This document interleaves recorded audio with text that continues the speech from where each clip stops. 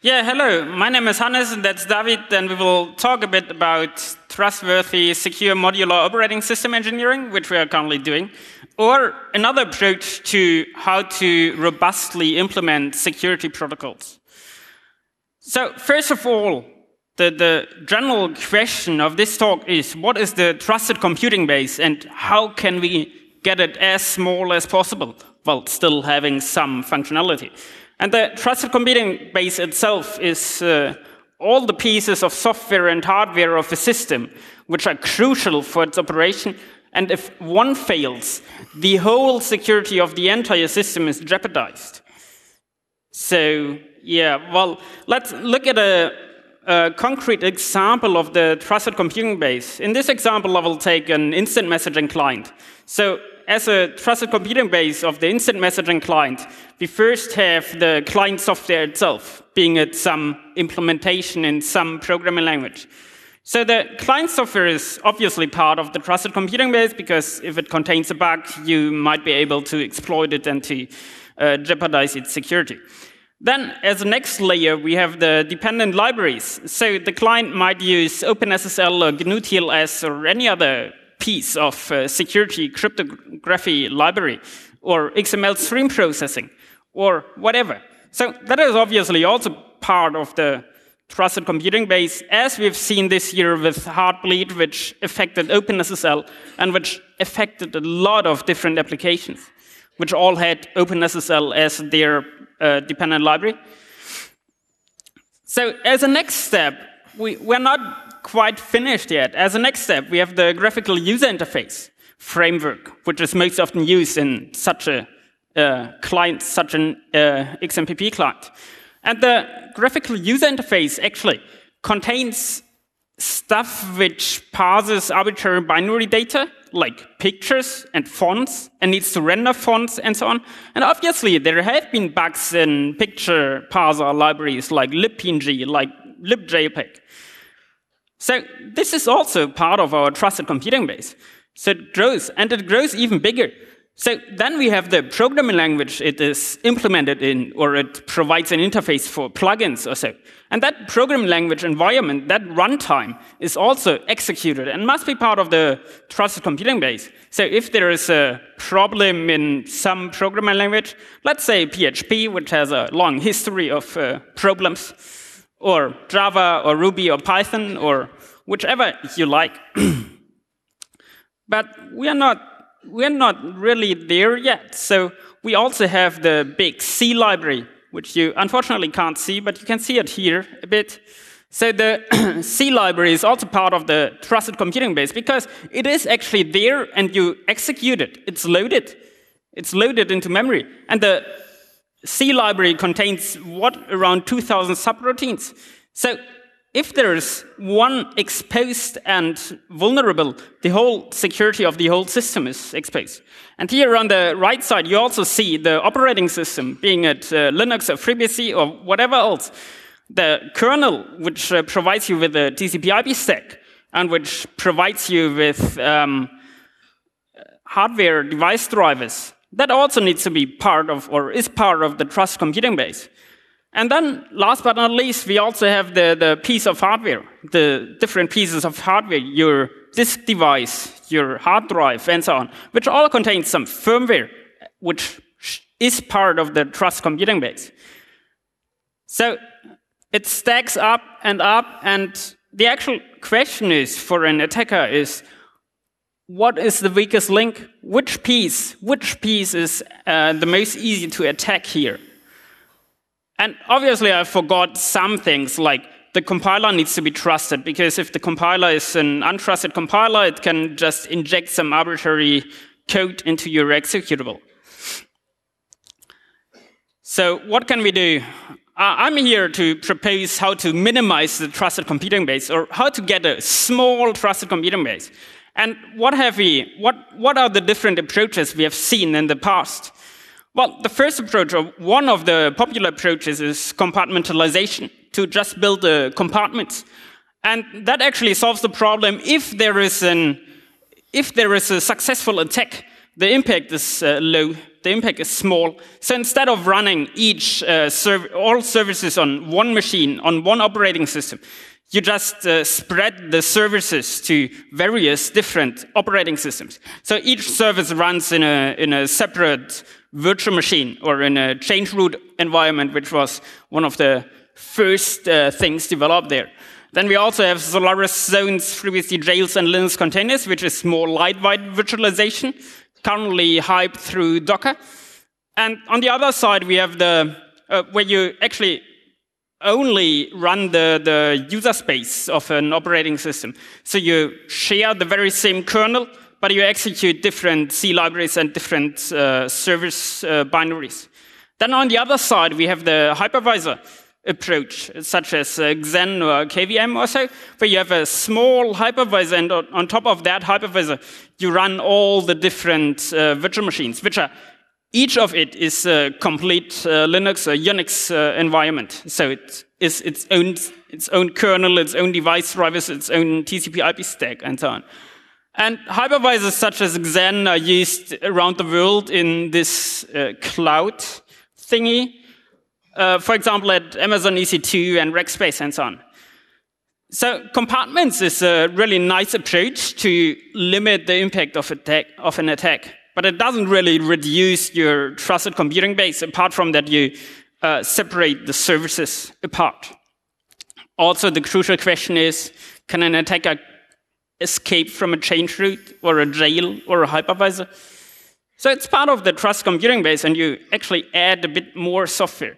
So that's the other approach, actually, which is to just stack on layers and layers and layers, because each problem in computer science can be solved by adding another layer.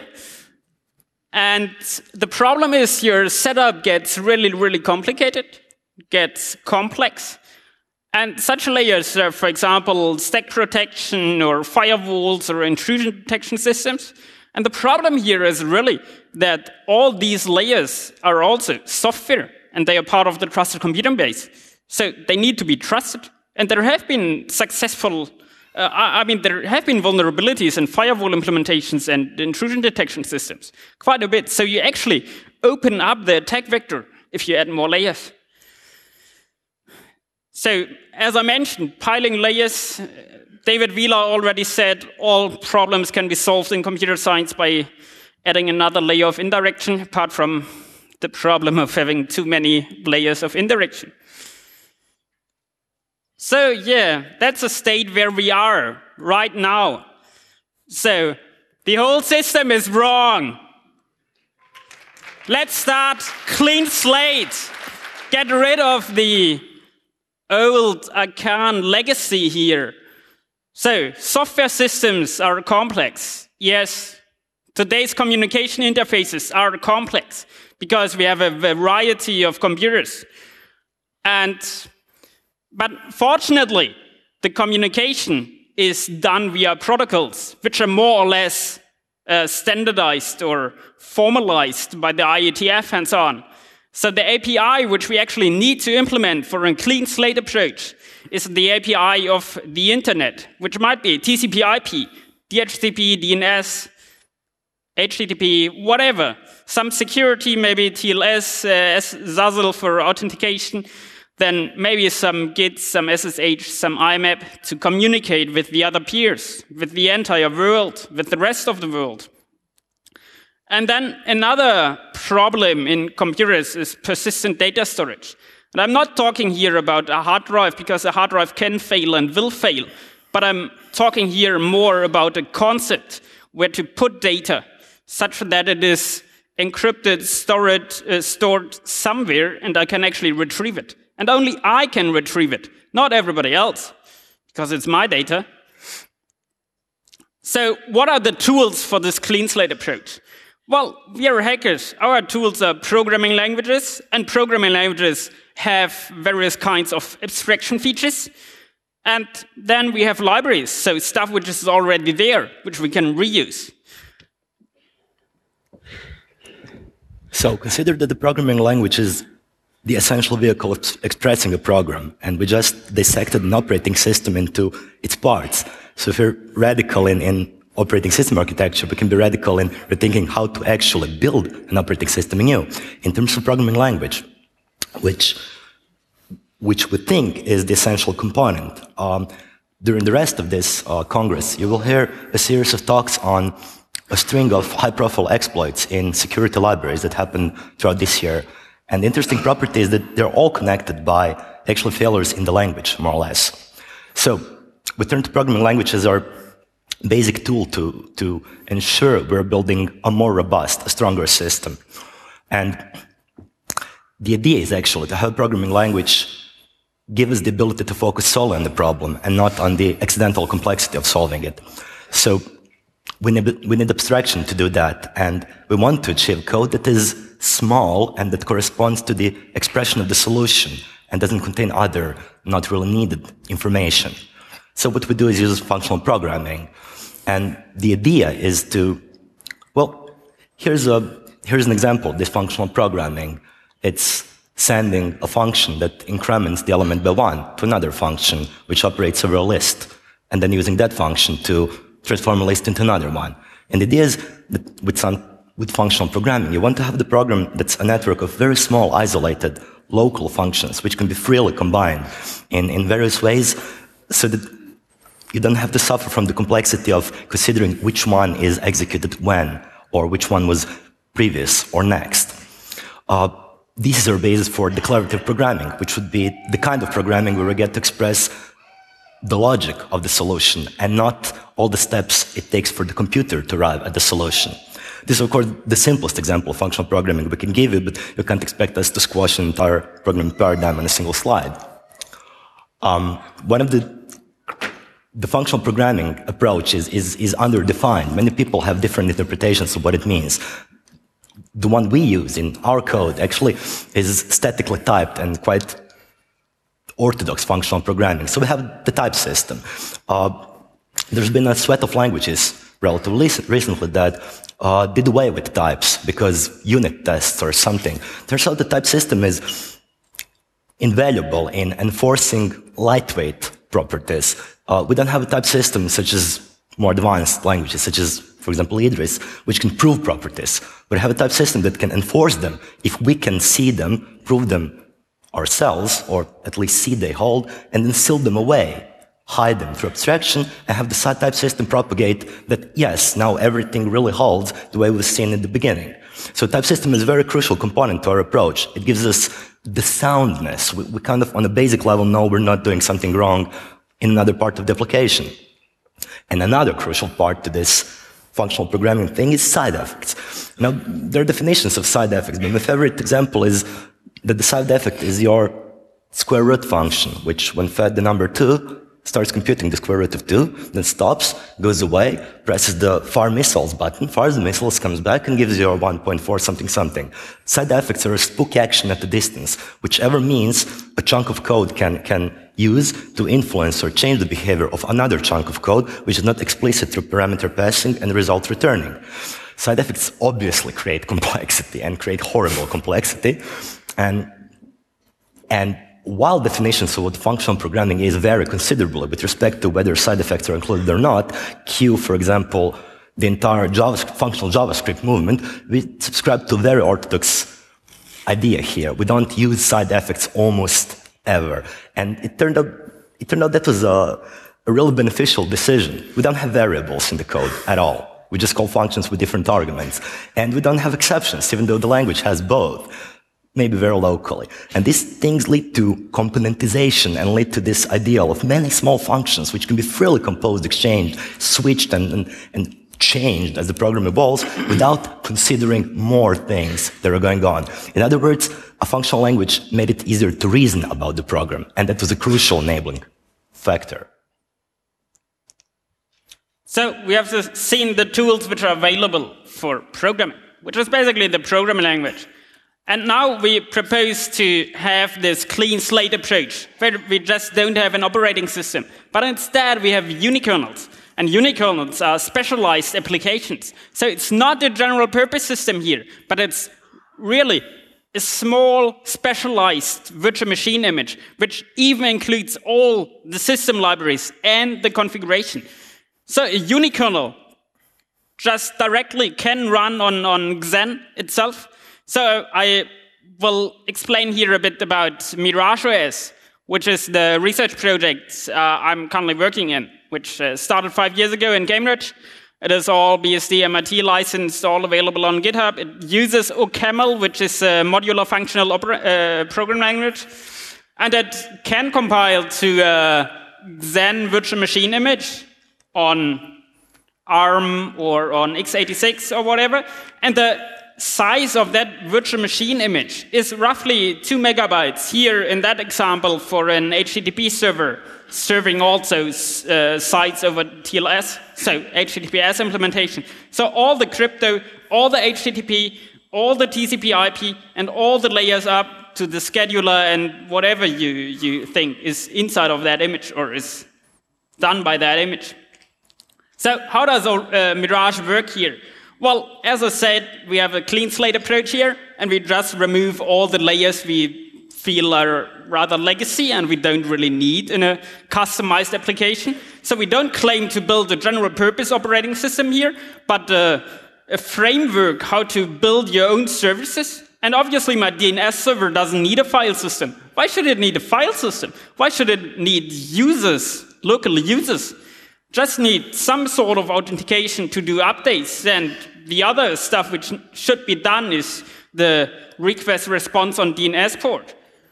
So Mirage on Xen, instead of having the hardware and the hypervisor and on top of that the legacy operating system like a network stack, a file system, user process, kernel threads, some programming language runtime, some application binary and some configuration files lying around somewhere on some file system. We instead just have the Mirage runtime, which is an OCaml runtime, and then the application code right on top of that. So we don't have a network stack inside of the operating system and so on, but we have it inside of the Mirage runtime. By using that and by directly executing it on a hypervisor, on a Xen hypervisor, we actually can use single address space because we don't need virtual address space. Why should we need a virtual address space if we only have one process? And we only have one process. Well, it's all event-driven, so we can handle multiple connections at the same time, but nevertheless, we don't have a process management thing going on. And we don't even have a C library in here. In Mirage OS, we have no libc. So a huge bunch of code of code which might contain some security issues is just removed. Let's talk a bit about modularity and what I really mean with that. So modules are a programming language concept here, coming from the standard ML, which then developed further towards OCaml. And modules are the composable units assembling complex systems together. So we can just stick together some modules, and libraries can be parameterized by modules. And in the end, we have then an application using all those various modules. And a module is basically an interface. But inside of ML, there is actually the whole module system is a program language in its own, basically. So you can actually program inside of the module system. And, well, what we use here, so in Mirage OS, we use the modularity from OCaml quite a lot. And that gives us that we can run the very same application code using various systems or various configurations. So as a first example, the old Unix socket process. Down here we have the My Homepage, which is the application I'm talking about here. So My Homepage is actually that stuff I wrote. And then someone else has written an HTTP server called co-HTTP here. And I can just compile my homepage with co-HTTP and then just run as a Unix TCP/IP socket process. So as a Unix binary inside of an already existing 70s Unix system. A different compilation. So I don't need to change any code here. I'm just using different modules. And I can just have a Unix user space network process using a ToonTab interface. So I can just use the backend in orange there, which is the C code I currently use. And then my own TCP/IP stack and my own Ethernet stack, which is part of Mirage, the ETH and the Mir TCP. And I can just execute the very same application code. After recompilation, I can just execute it as a tuned-up, as a process which listens on tuned-up interfaces. And then, as a third alternative, I can just get rid of the Unix system and just use Xen instead of it. So the only thing I really need from the Xen is a virtual network interface.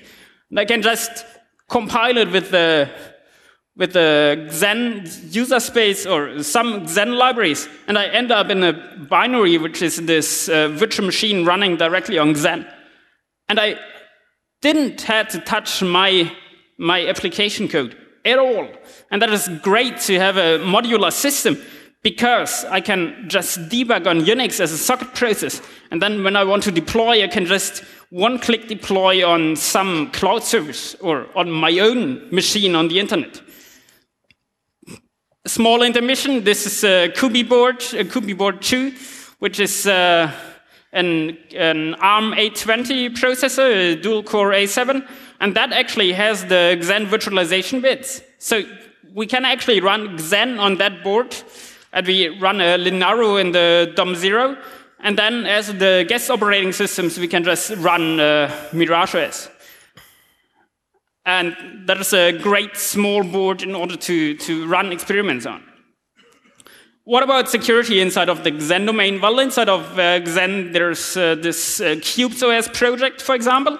And that CubesOS just puts every device driver into a separate virtual machine. So it compartmentalizes the different device drivers.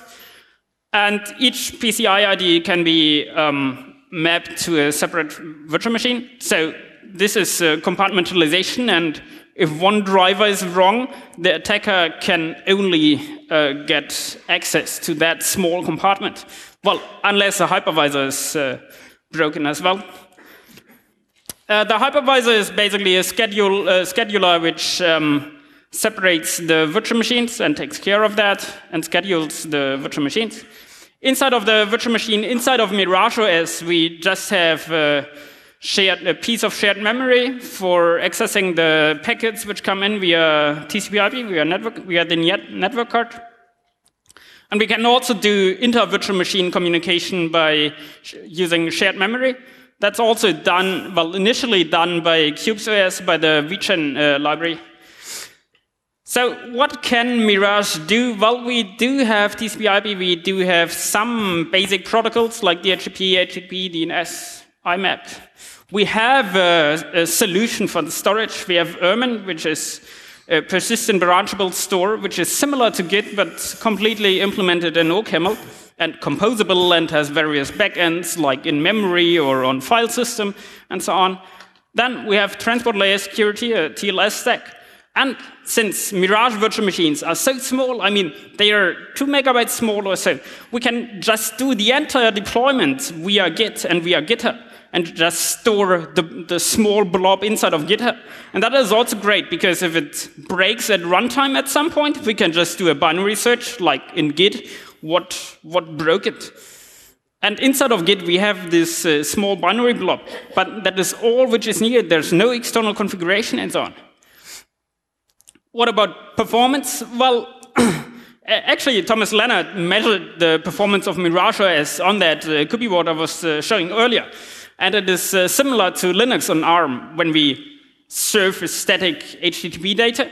And that is Linux and MirageOS running as a virtual machine on Xen on Kubi board. The startup time, because a virtual machine is so small, the startup time is really, really fast. It's so fast that we have a DNS server which just waits for requests. And whenever a request comes in, it replies with the IP address and then also checks whether that virtual machine is running. And if it's not running, it just starts it up.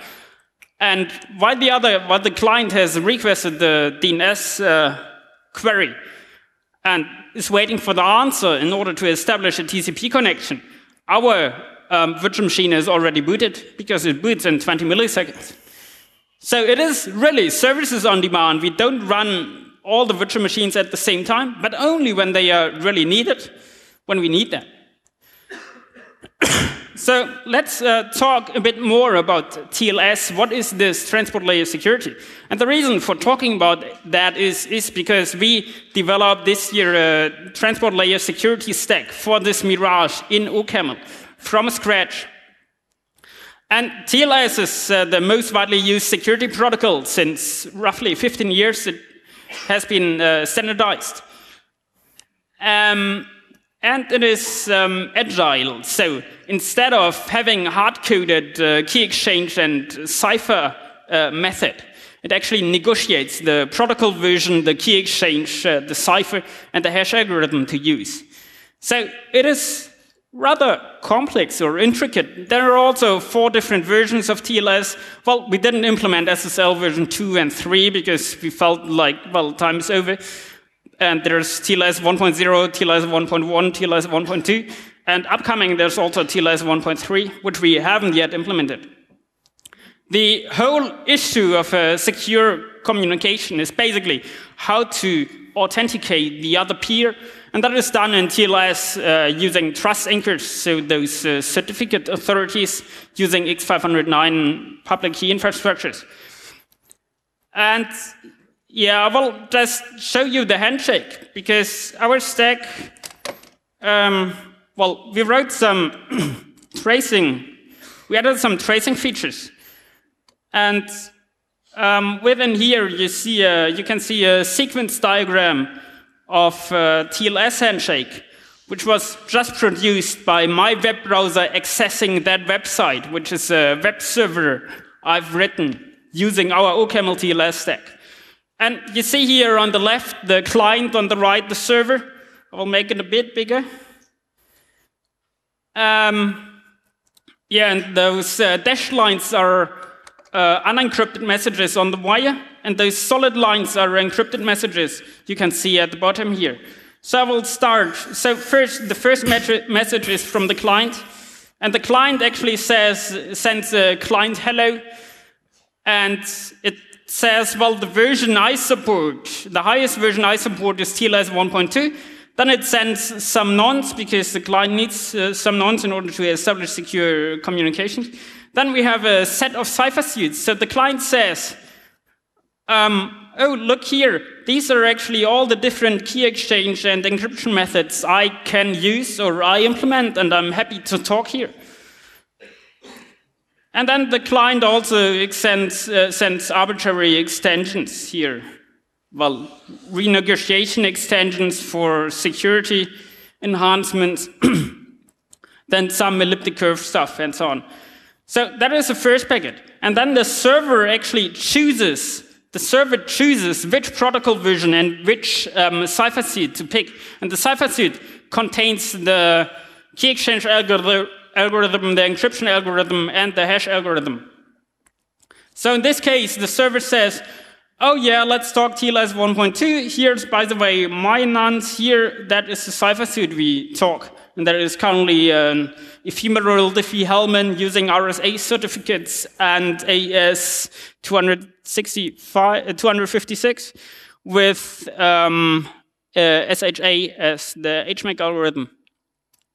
Then the server also sends over its server certificate, and that is the ASN1 encoded X509 certificate, which the client needs to check at some point. Then, since we are doing a ephemeral Diffie-Hellman key exchange here, we need to negotiate, or we need to pick the Diffie-Hellman group and so on. So the server also sends here the Diffie-Hellman group, the generator, and its public over the wire. And then the server ends with the server hello done, which is, well, now I'm done here with my key exchange. You continue, and the client,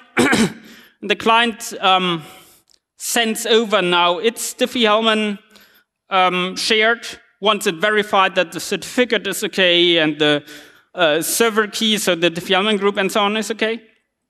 And then the master secret is computed. The master secret is the 48 bytes of data, which are used to derive the symmetric and HMAC keys.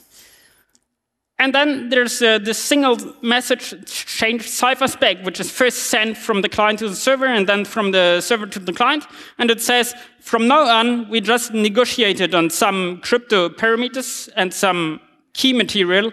Let's use that. So then the connection switches to an encrypted connection and sends over the finished packets. And the first finished is, it also contains a hash in order to authenticate that the whole handshake, the whole binary data of the handshake was received as it was sent, and there was no man in the middle who modified the data because it was all plain text. And the same is then sent from the server side to the client side. And then finally, we are on the layer where we can handle out application data. And application data in this case was an HTTP request, which you can see here. And that was sent from the client to the server. And then obviously the server answers with the application data back. But let's switch back to the slides. We just saw the TLS handshake, a complete handshake of the TLS session, which we first produced, and then sent over via JSON to the client. So the server actually remembered all the packets which were transferred and transferred them back to the client. So let's talk about OCaml TLS. That is our office, early 2014 in Mirleft, Morocco, Africa. We started to develop clean slates, transport layer security stack from scratch without any funding.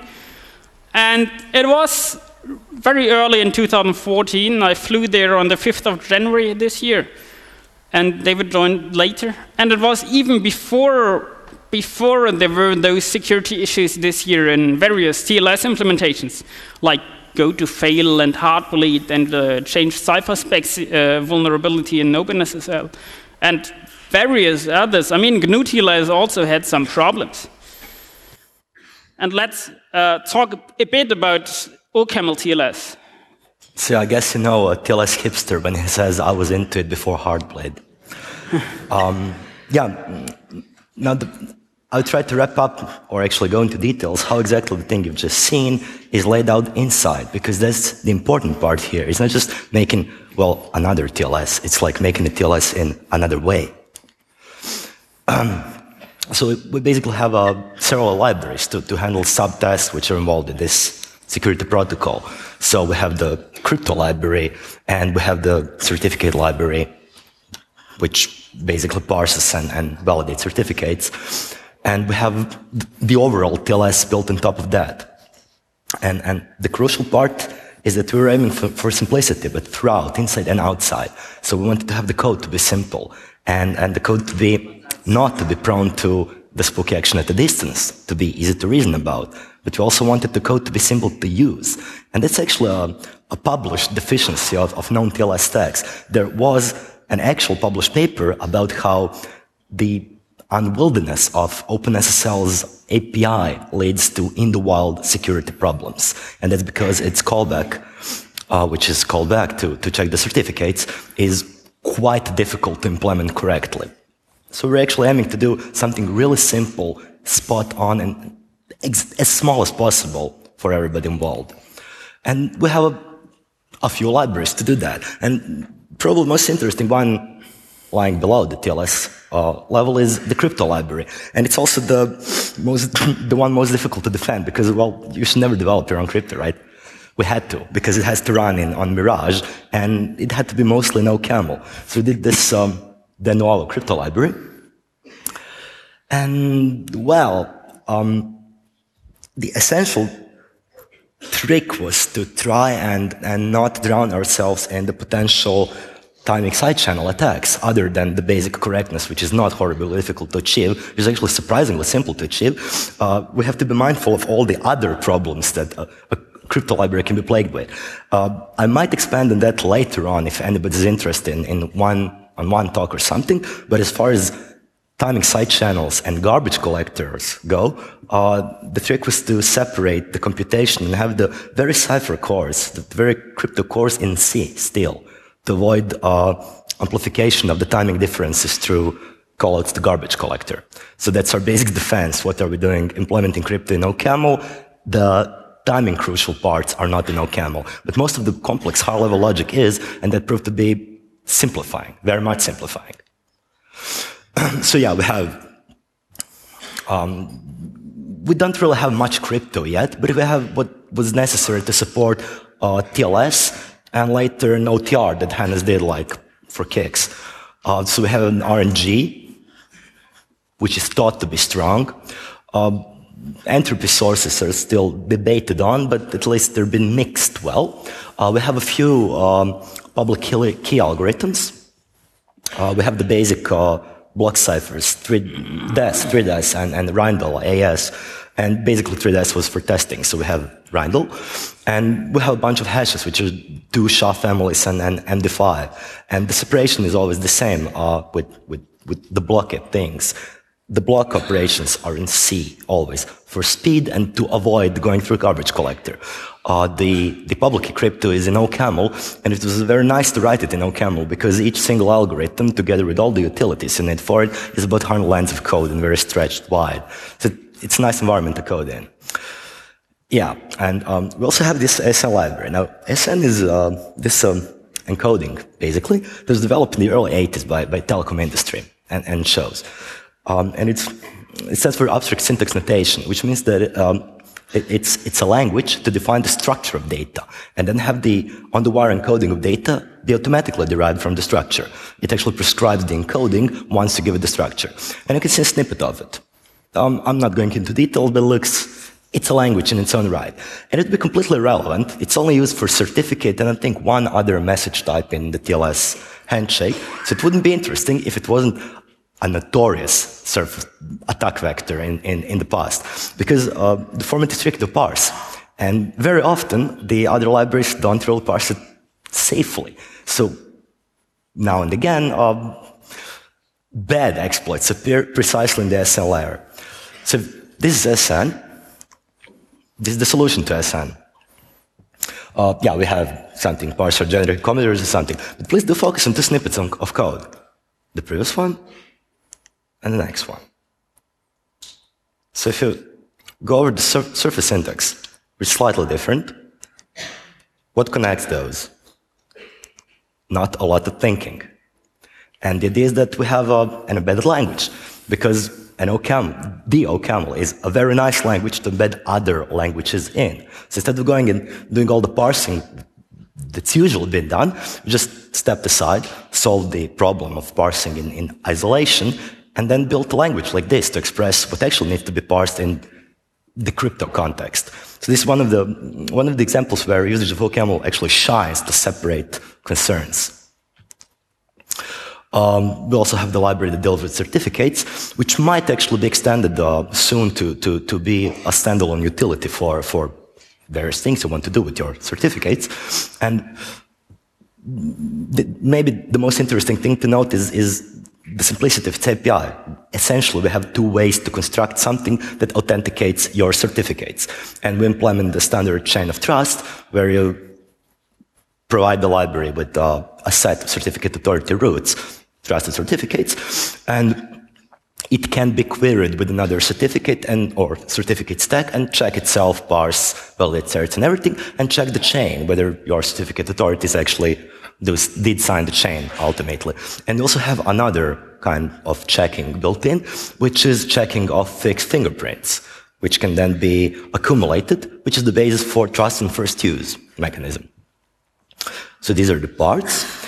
And then there is the topmost TLS, and this is a mouthful, definitely. But what it wants to say is that the entire network library you've just seen in action boils down to two entry point functions, nothing more. So you have one function to process that data that came from the outside, another function to process data which is to be sent to the outside. And that's more or less it. The type signature of the first one itself is still a mouthful, but what it really wants to say is that it takes two things into three things.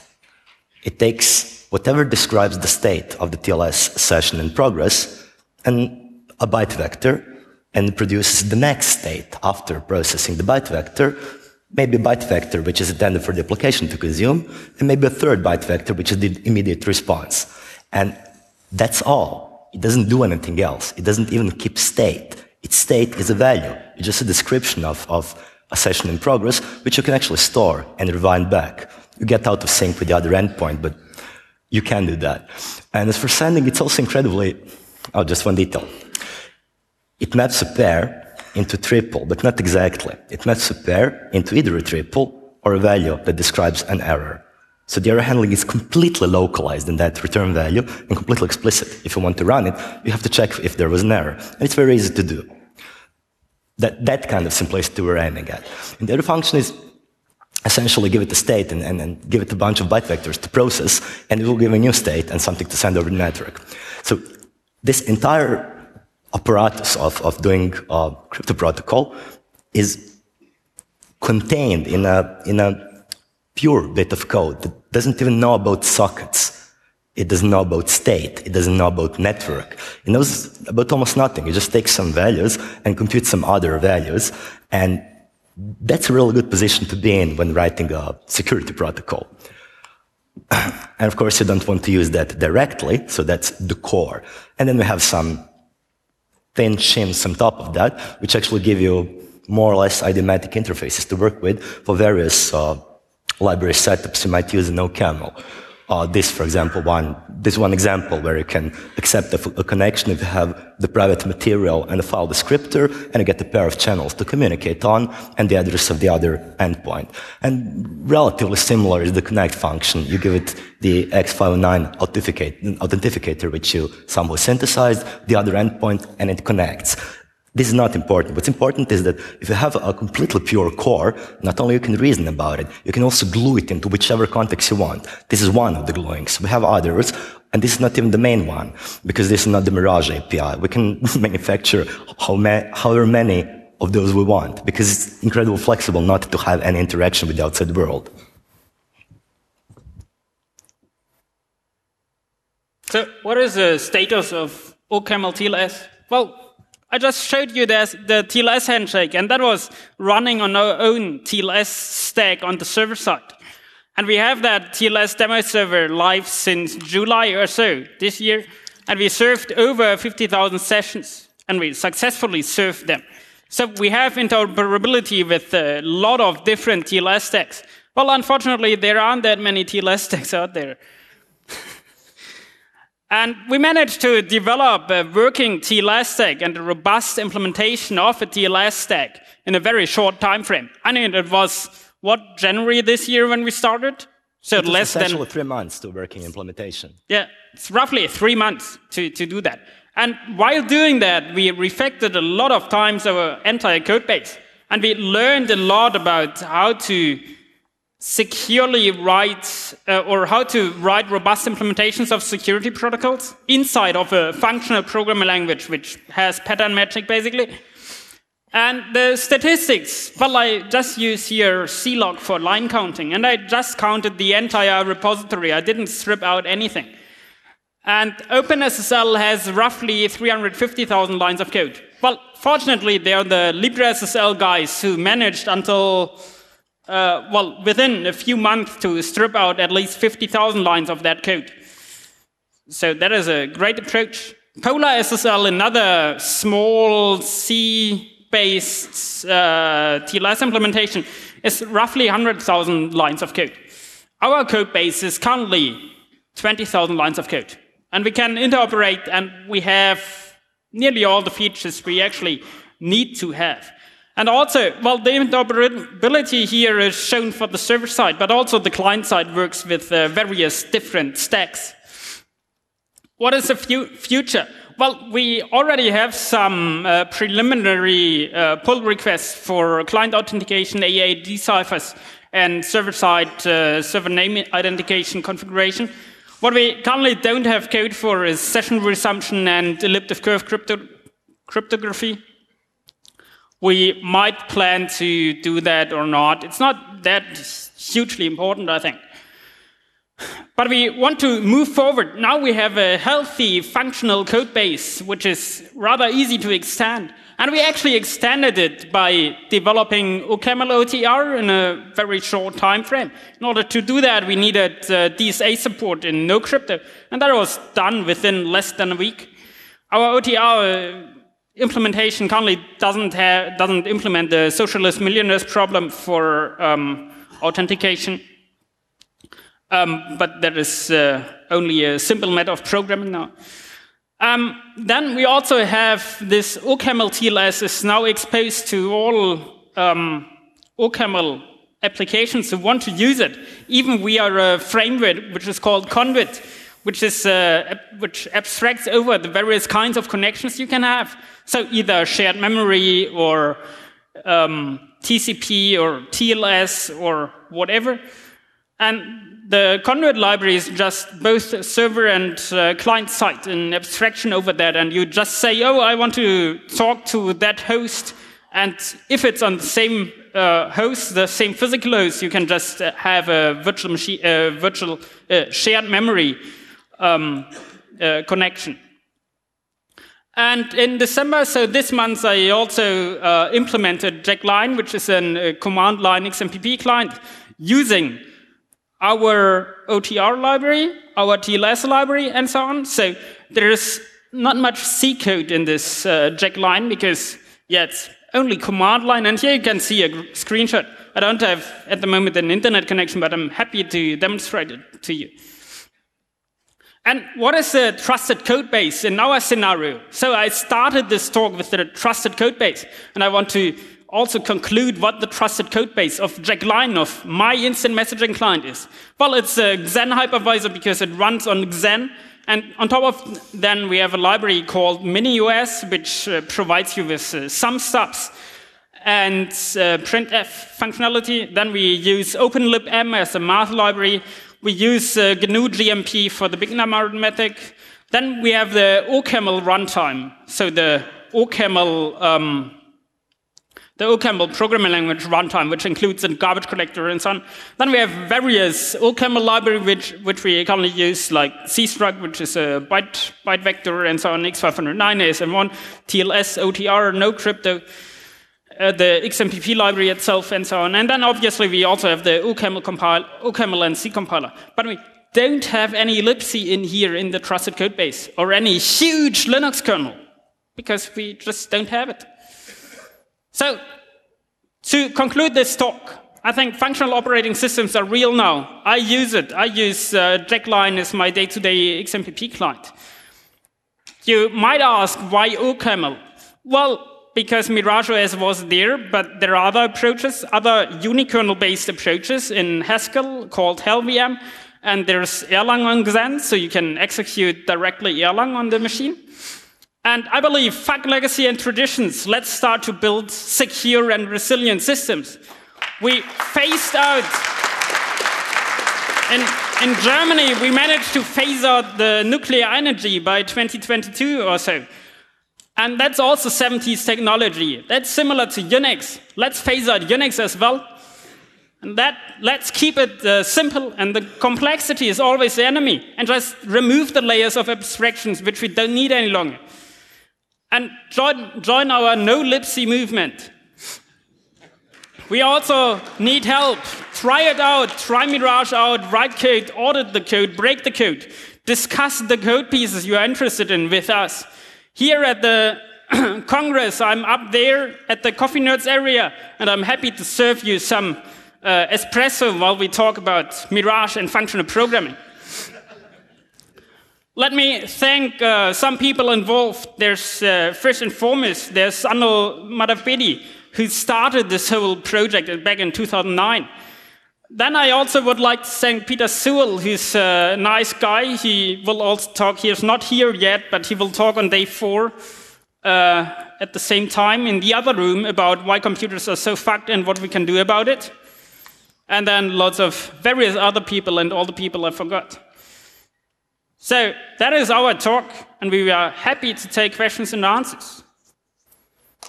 Okay, thank you very much.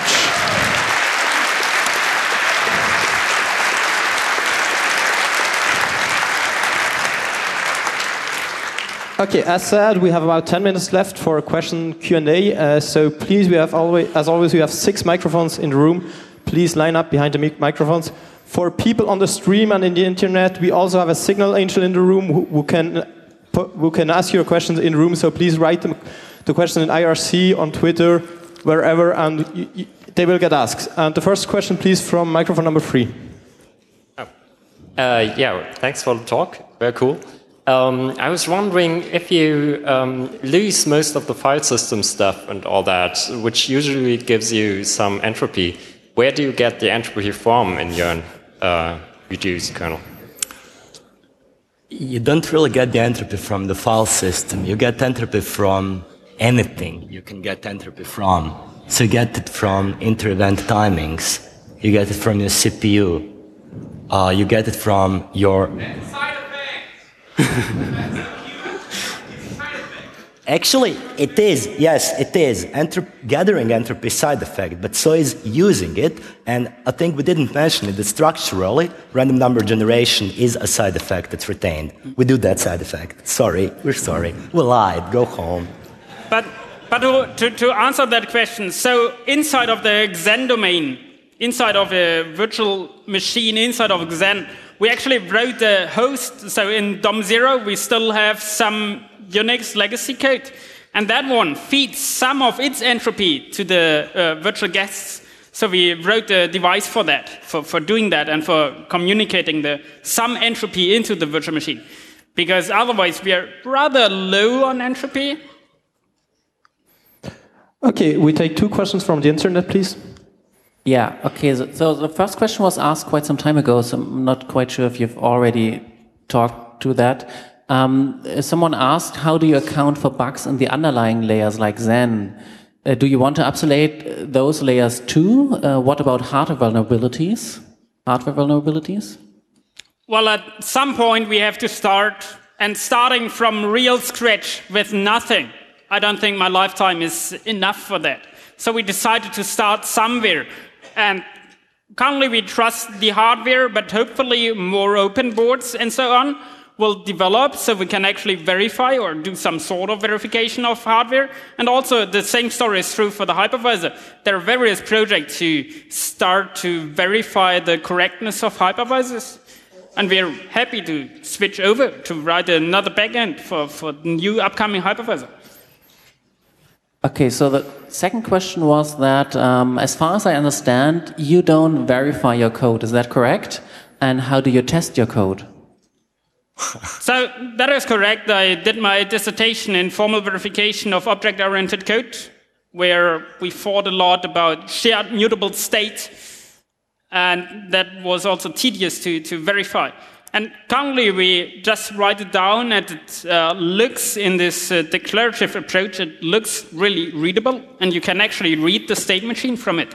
And for testing, well, we have obviously interoperability tests, some unit tests, and we are also we are working on a test environment for especially those protocols. Yeah, if I can expand a little bit on that. The next project we're supposed to do is actually a very comprehensive test suite for TLS. So it's true, we don't do verification, but it's a long story. It's not really clear what to verify at all. There is a verified TLS stack, but they verify crypto soundness of TLS, the protocol. It's not clear what to verify at all, and we don't use the system that would allow us to do that. But we are just about to do a very large test suite for TLS. So if you give me a specification, a formal specification of TLS, I'm happy to verify. Okay, next question from microphone number 2, please. Hi. So do you have plans to have DOM0 written in OCaml or as a unikernel? That's the first question. So DOM0 unikernel. Second is, do you have plans for targeting desktop systems? So specifically doing GUI virtualization using, well, whatever you want to use in that case. And last question, what Xen distribution do you use personally to use your, as you said, you use unikernels to run your Java. What distribution you use? So in order, no, we don't have a DOM0 and OCaml. But do you plan? Not right now, because actually that's a very interesting question. Niraj follows up on the tradition of so-called library operating systems, which were built on exokernels, which means that the kernel only provides for separation and isolation, but not for facilities. I think there were 3 of those systems. All 3 failed due to the difficulty of providing comprehensive driver support. The trick with Mirage is that it runs in Xen, and the trick with Xen is that it runs Linux and unprivileged Linux, but with access to your PCI bus and the rest, to get drivers. So more or less, right now, no, we don't have a plan to build DOM0 in OCaml, because we would have to cover all the hardware it could possibly run on. Well, assuming we can get rid of almost all the drivers from DOM0, would that be feasible then? Excuse me? If we could get rid of most of the drivers in DOM0, so including GPU, would it be feasible, do you think? It probably would be feasible to implement DOM0 for So something just the really management domain in that case. Yes. for something really small. We don't have concrete plans. In principle, it would be feasible, but it would be tied to a particular piece of hardware, like a particular onboard. That's the trade-off. DOM0, a general purpose one, gives you hardware. Okay, so the next question was, do you have any plans for GUI applications? So like desktop applications, web browser, etc. Not right now. So I'm working on this XMPP client, which is all command line based, and at the moment I'm mainly interested in that because I think that the graphical point and click interfaces, that is a huge amount of work to implement.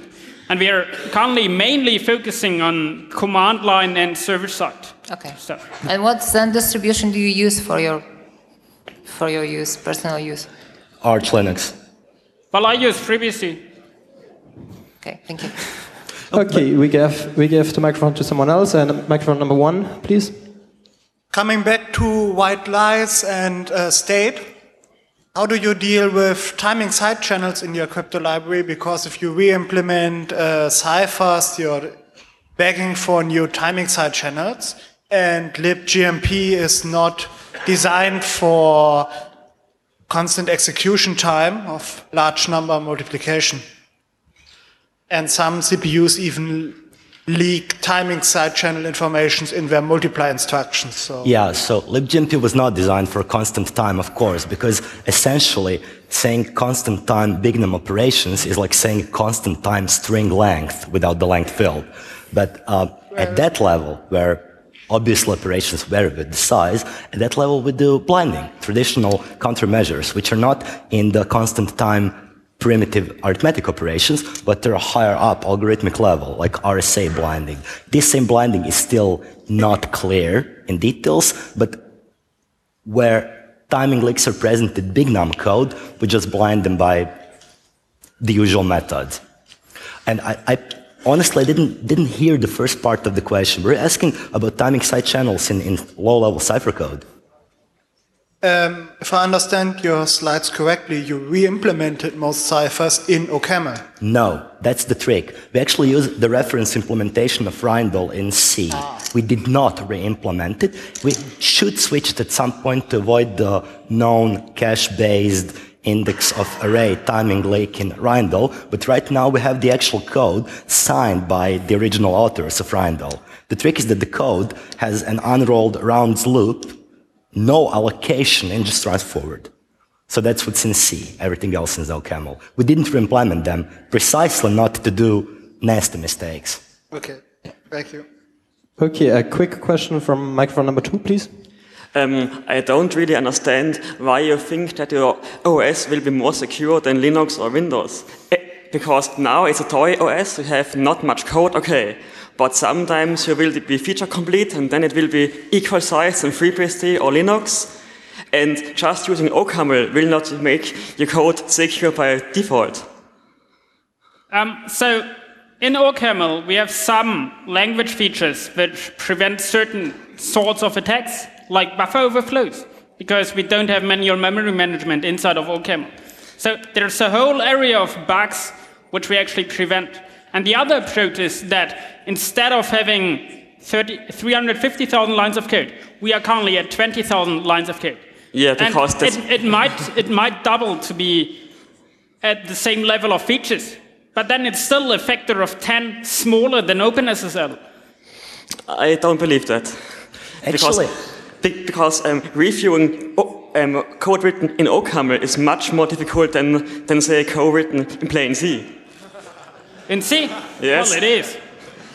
Actually, Actually, to properly answer that question, we should compare in detail the code for the tasks or regions that were affected by last year's high-profile exploits in other crypto libraries.